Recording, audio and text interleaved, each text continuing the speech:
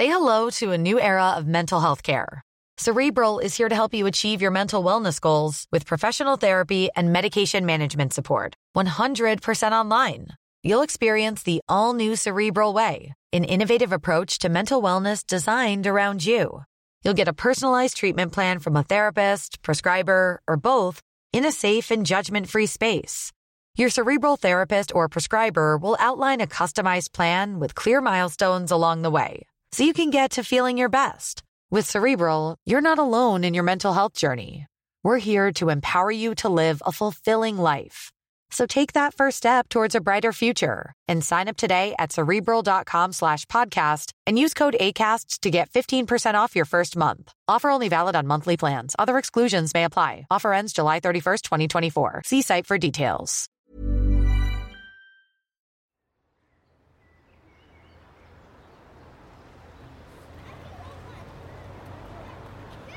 The Reformation Lutheran Church in Wichita, Kansas, is a modern, red brick building on the northeast side of the city.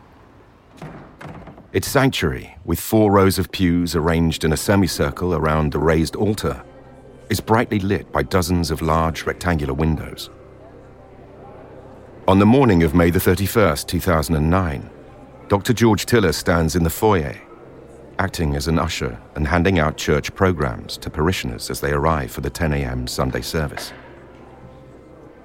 Dressed in a green suit and sporting a pair of eye-catching handmade cowboy boots, Tiller, like the rest of the congregation, has turned up in his Sunday best.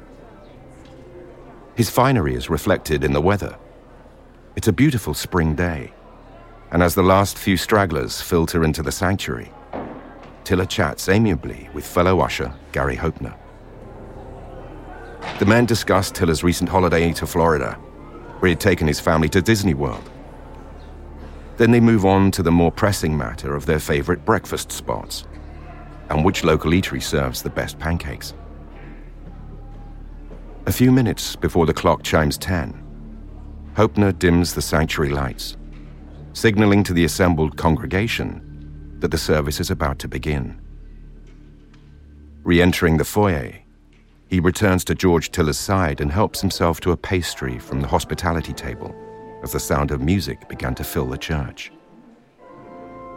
In his peripheral vision, Hopner notices a figure approaching.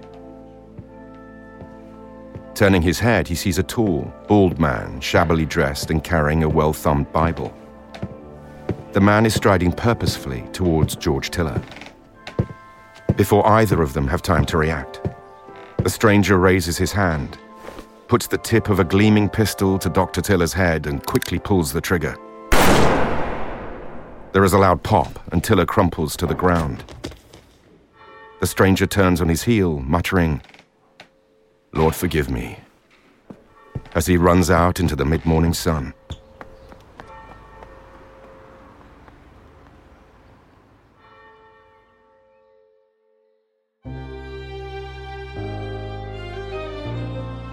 From What's the Story Sounds, you're listening to Crosshairs. In each episode, you'll be immersed in some of the most significant and shocking assassination attempts and successes in human history. From meticulously planned hits to killings gone wrong, and the moments in time which led to murder. So train your ears and listen as we walk you towards the moment where victim and assassin collide. Crosshairs, Episode 6, George Tiller, Part 1.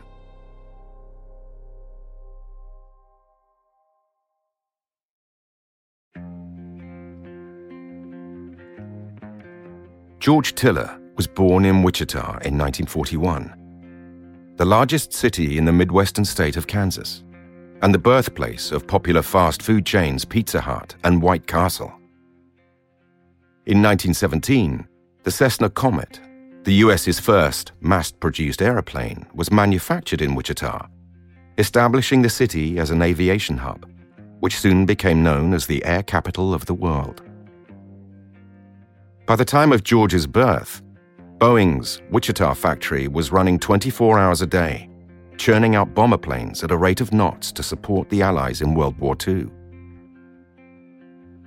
George's father, Jack, was a doctor, and as a child, George spent countless afternoons in his office, watching as he tended to his patients, even accompanying him on house calls from time to time.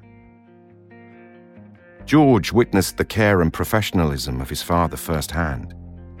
He saw the esteem he was held in by his patients and the wider Wichita community. So George decided to follow in his father's footsteps and studied medicine at the University of Kansas. Whilst there, he met and married his wife, Jean, and after completing his training, he undertook a medical internship with the U.S. Navy, serving as a flight surgeon based out of Camp Pendleton in California. Tiller was proud to serve his country, but a career in the armed forces was not his long-term goal. He had designs on settling down and opening a dermatology practice. But those plans were put on hold in the wake of a tragic accident.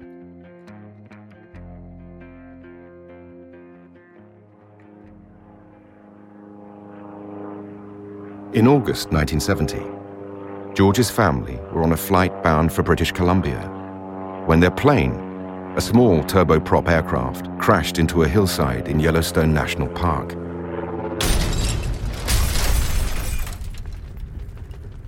Everyone on board is killed on impact. That plane contained George's father, mother, sister, and brother-in-law. Jack Tiller, a trained pilot, had been at the controls when the accident occurred. A bereft George is granted a humanitarian discharge from his Navy duty, and he and Jean returned to Wichita, taking responsibility for the care of his elderly grandmother, as well as his sister's 1-year-old son. After George buries his loved ones, he visits his father's practice, which had been kept running by Jack Tiller's nursing staff since the accident. George walks into a sea of people who, not that long ago, had ruffled his hair and offered him sweets as his father diagnosed their various maladies. Almost 2 decades later, they were now looking to him for help. George knows these people. He understands how important it is that they are looked after by someone they can trust. It's a responsibility he simply can't leave to anyone else. George intends to stay for a year at most. After that, he'd pack up and make a fresh start in a new state, away from the place which at every turn reminded him of his beloved family. But week by week, and patient by patient, Tiller starts to grow accustomed to his new routine. He's delivering babies, treating strokes, managing long-term illnesses like heart disease and diabetes. His patients quickly embrace him, making him feel like a part of their own families. The doctor-patient relationship is one of accelerated trust and intimacy, and Tiller soon comes to learn that many women in the Wichita community had approached his father over the years seeking abortions. This was at a time when the procedure was illegal, and the punishment for physicians who carried them out severe. Jack Tiller had initially refused to perform the controversial procedure, but later changed his mind after a patient he turned away died following a botched backstreet abortion. Tiller didn't want the women of his community to be forced to choose between a pregnancy they didn't want and an intervention that could potentially kill them. Word got around, and soon women from all across Wichita and beyond began to come to Jack Tiller's practice for abortions. Now, George Tiller is the doctor in town, and the women who had once relied on his father are now seeking his help.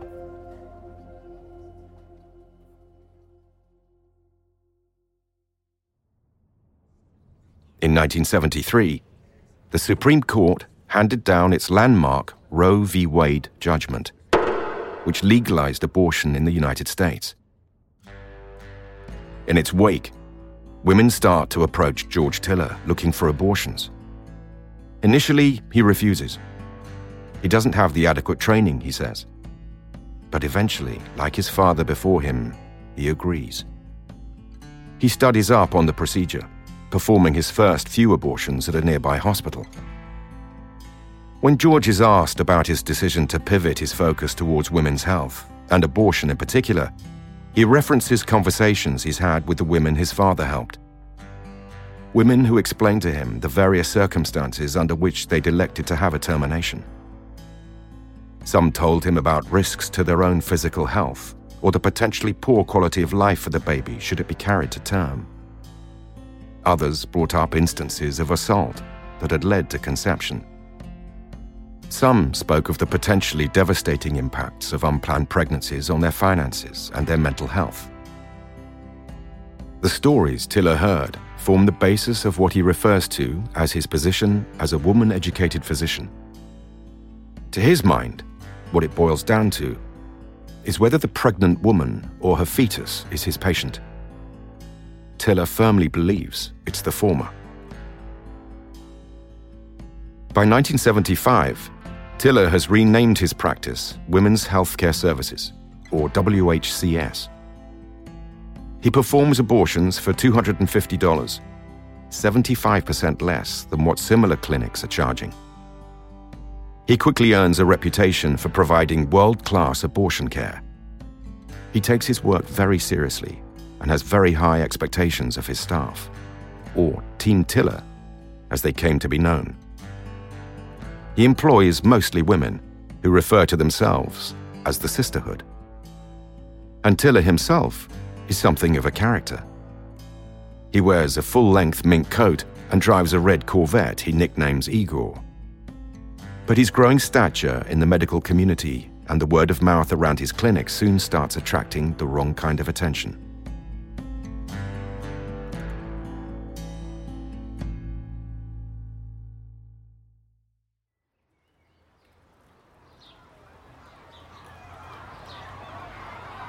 In the mid-1970s, nuns start to protest outside of the clinic, there to represent the Catholic Church's strong anti-abortion stance. The decade has marked a surge in the evangelical movement in the US, and the abortion issue is a lightning rod for their grievances with modern American life. The nuns quickly find sympathizers to the cause, so much so that soon Tiller and his staff are regularly greeted with a barrage of insults from a crowd of angry protesters as they arrive for work. Threatening calls to the clinic then become commonplace. Chants of "Tiller, Tiller, the baby killer" can often be heard ringing faintly throughout the halls of WHCS. For a man who would go on to become a central figure in the fight for access to safe, legal abortions in America, George Tiller is, in many ways, an unlikely candidate for the role. He's a Republican, for one, and has attended church all his life. Unlike many of his fellow Americans, however, he doesn't believe abortions are an inherently political or religious issue, but rather a matter of basic, adequate health care. Unsurprisingly, his controversial work has repercussions on his social life. The church he and his family are members of ask them to leave. Some of the other parishioners don't like their presence, objecting to their supposed lack of morals. Stoically, the Tiller family moves to the Reformation Lutheran Church on the northeast side of town. But the crowds of protesters outside the clinic grows even larger, and Tiller's family and staff are now starting to be harassed in their own homes. Yet despite the mounting hostility he faces on a near-daily basis, Tiller sees no reason to slow down. For one, he is now an abortion expert, a leading figure in the diagnosis of a whole host of pregnancy-related issues, from hydrocephalus to spina bifida. Letters of gratitude pour into the clinic, which the staff use to decorate the walls and remind themselves of the importance of what they're doing. And it's true that by this point, Tiller and his staff have a stellar reputation for first-class abortion care. Like his father before him, George has become an important member of his community. But the weight of responsibility was beginning to take its toll on the young physician.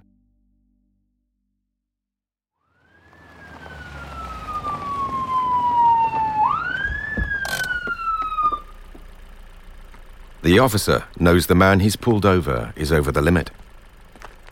He can tell by the way he's subtly meandering over the lines on the road. He also knows that the driver is local physician George Tiller.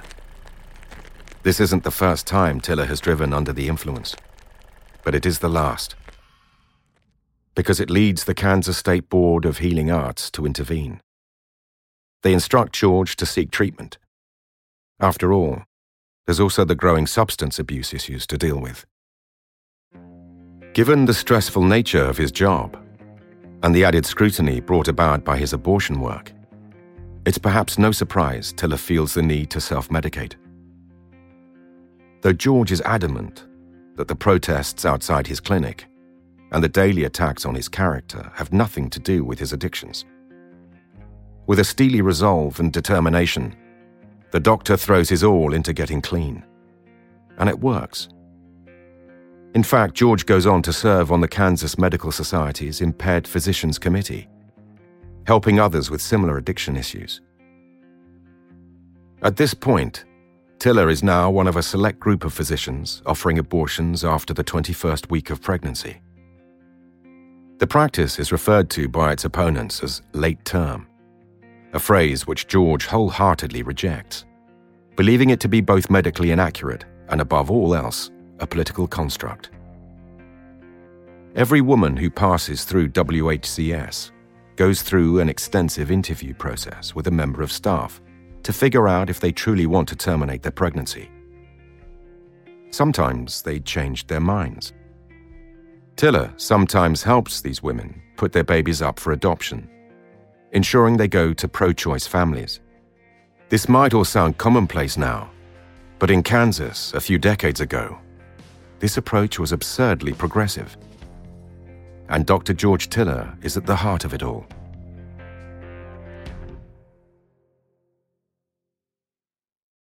The 1980s marks the start of a difficult period for Tiller and other doctors like him. Just hours after his election, President Ronald Reagan announces his intention to make abortion illegal. He later invites leading figures of the anti-abortion movement to the Oval Office to discuss strategy. By the end of the decade, attacks on abortion clinics in the US have increased tenfold, with 780 incidents reported between 1981 and 88. Tiller's practice is no exception, and in 1986, a pipe bomb is detonated at the entrance of the clinic, causing over $100,000 worth of damage. Thankfully, Dr. Tiller, his staff, and his patients are unharmed. But the threat, at this point, is undeniable.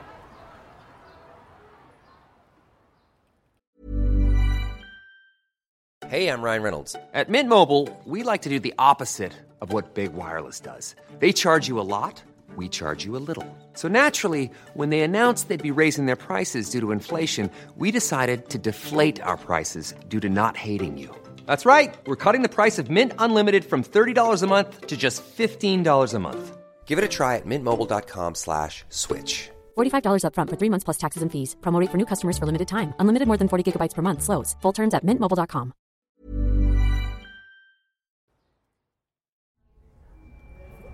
Tiller refuses to be cowed. Each and every attempt to beat him into submission only serves to embolden the doctor.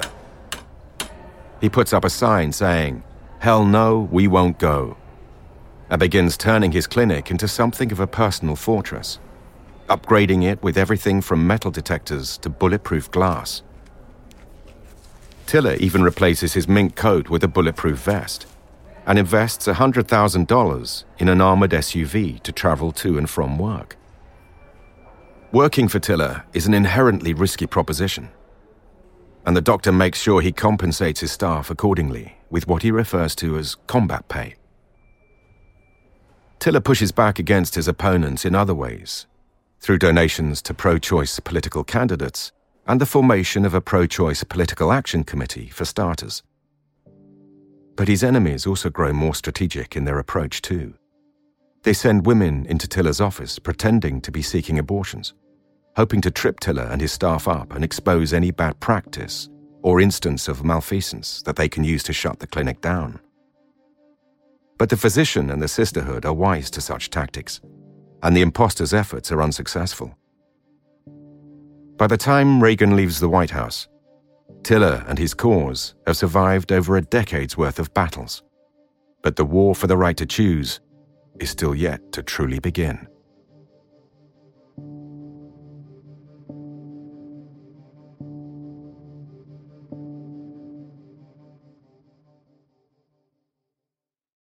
In 1986, Randall Terry, an activist and Republican political candidate, starts Operation Rescue.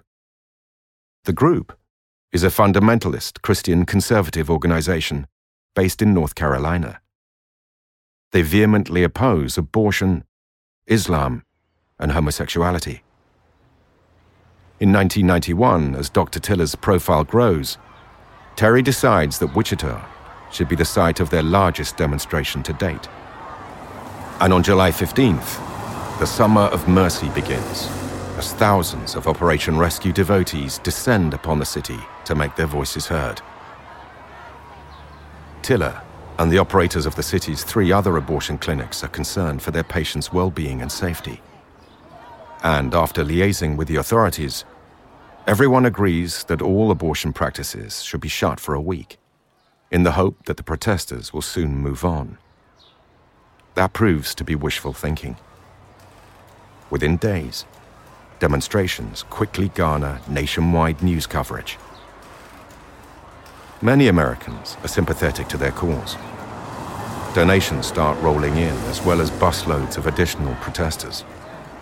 For 6 weeks, they blockade Wichita's abortion clinics. They hold sit-ins at the entrances in large numbers. They scream threats and prayers at clinic staff, as well as any patients who cross their path. It's a hotbed of emotion, anger, and recrimination, and the pressure cooker is about to boil over. Operation Rescue founder Randall Terry knows he has sympathizers on the police force, officers happy to turn a blind eye to the increasingly fraught situation. But what he hasn't counted on is the firm hand of Wichita's U.S. District Judge, Patrick Kelly. Judge Kelly is appalled by the protests. He issues an order stating that any demonstrator will face a $25,000 fine for blockading a clinic. That amount would double for the second offense. Randall Terry receives the judge's order. Incensed, he rips it up and throws it on the ground. Consequently, he spends 8 days in jail. The anti-abortion brigade was not going down without a fight. Over the summer, Wichita police officers engage in a daily routine of carrying protesters off one by one, sometimes 4 officers to a person, placing them in school buses and moving vans before transporting them to jail en masse. The Mounted Division find themselves having to charge at the crowds at the entrances, batons in hand, in order to clear the way for Tiller and his staff to get to work. Over 6 weeks, an estimated 30,000 people participate in the protests, and that results in more than 2,700 arrests.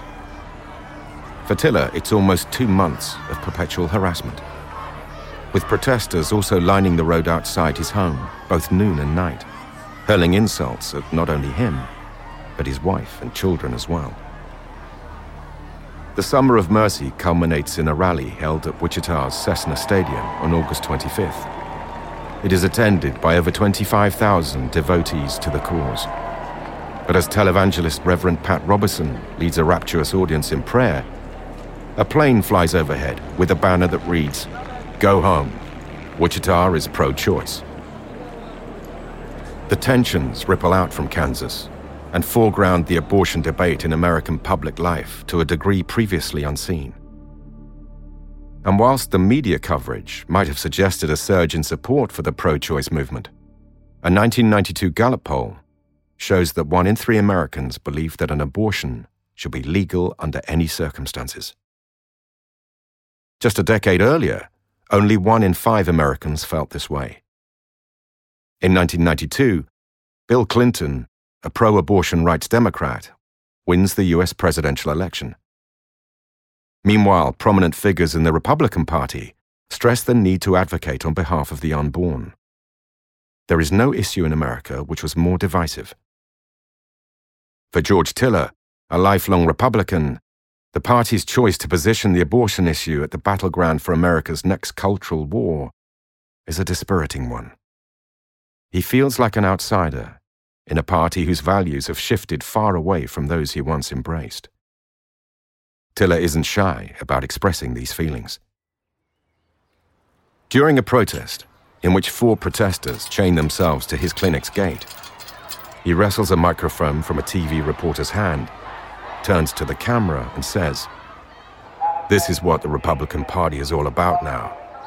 They've been taken over by religious fanatics who want to deprive citizens of the United States of their religious freedoms." While the anti-abortion movement has been to this point relatively peaceful, the tide is about to dramatically turn. On the 10th of March 1993, David Gunn, a physician based in Pensacola, Florida, is shot and killed outside his clinic. Michael Griffin, the man who pulls the trigger, is reported to have yelled, "Don't kill any more babies," before shooting the 47-year-old father of 2 in the back. Gunn's death is the first documented murder of a doctor where the killer's stated intention was to prevent further abortions. But it won't be the last.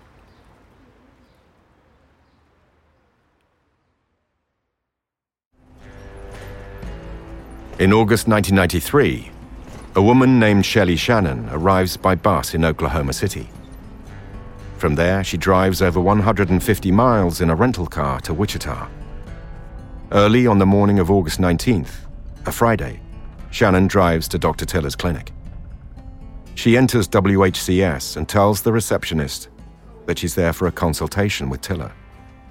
She does a quick lap of the building but can't find the man she's looking for. Frustrated, she leaves and joins the throng of protesters making their usual demonstration at the clinic gates. Then she waits. At 7 p.m., her patience is rewarded when Dr. Tiller leaves the clinic and gets into his car to head home. Shannon makes a beeline for his vehicle, a 1989 Chevy Suburban. Tiller, having had more than his fair share of interactions with overzealous protesters at this point, and anticipating a conflict, flips his middle finger at her. In response, Shannon opens her handbag, produces a .32 caliber handgun, and fires 6 quick shots in his direction. Join us next time on Crosshairs as we conclude the tragic story of George Tiller.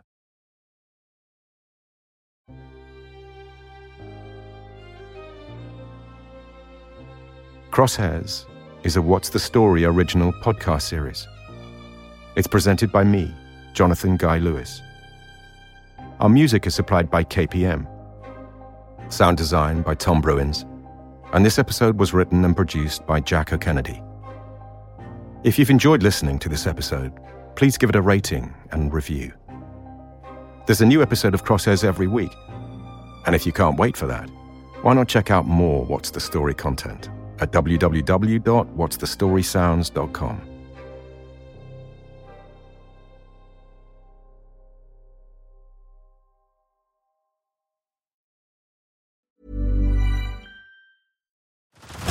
Head over to Hulu this March, where our new shows and movies will keep you streaming all month long. Catch the award-winning movie Poor Things, starring Emma Stone, Mark Ruffalo, and Willem Dafoe. Check out the new documentary, Freaknik, The Wildest Party Never Told, about the iconic Atlanta Street Party. And don't miss FX's Shogun, a reimagining of the epic tale, starring Anna Sawai. So, what are you waiting for? Go stream something new on Hulu. Where's that dust coming from? Still finding debris after vacuuming? Eufy X10 Pro Omni Robot Vacuum has 8,000 PA of powerful suction to remove debris deep in carpets. And it's totally hands-free. Want to know more? Go to eufy.com. That's EUFY.com and discover X10 Pro Omni, the best-in-class all-in-one robot vacuum for only $799.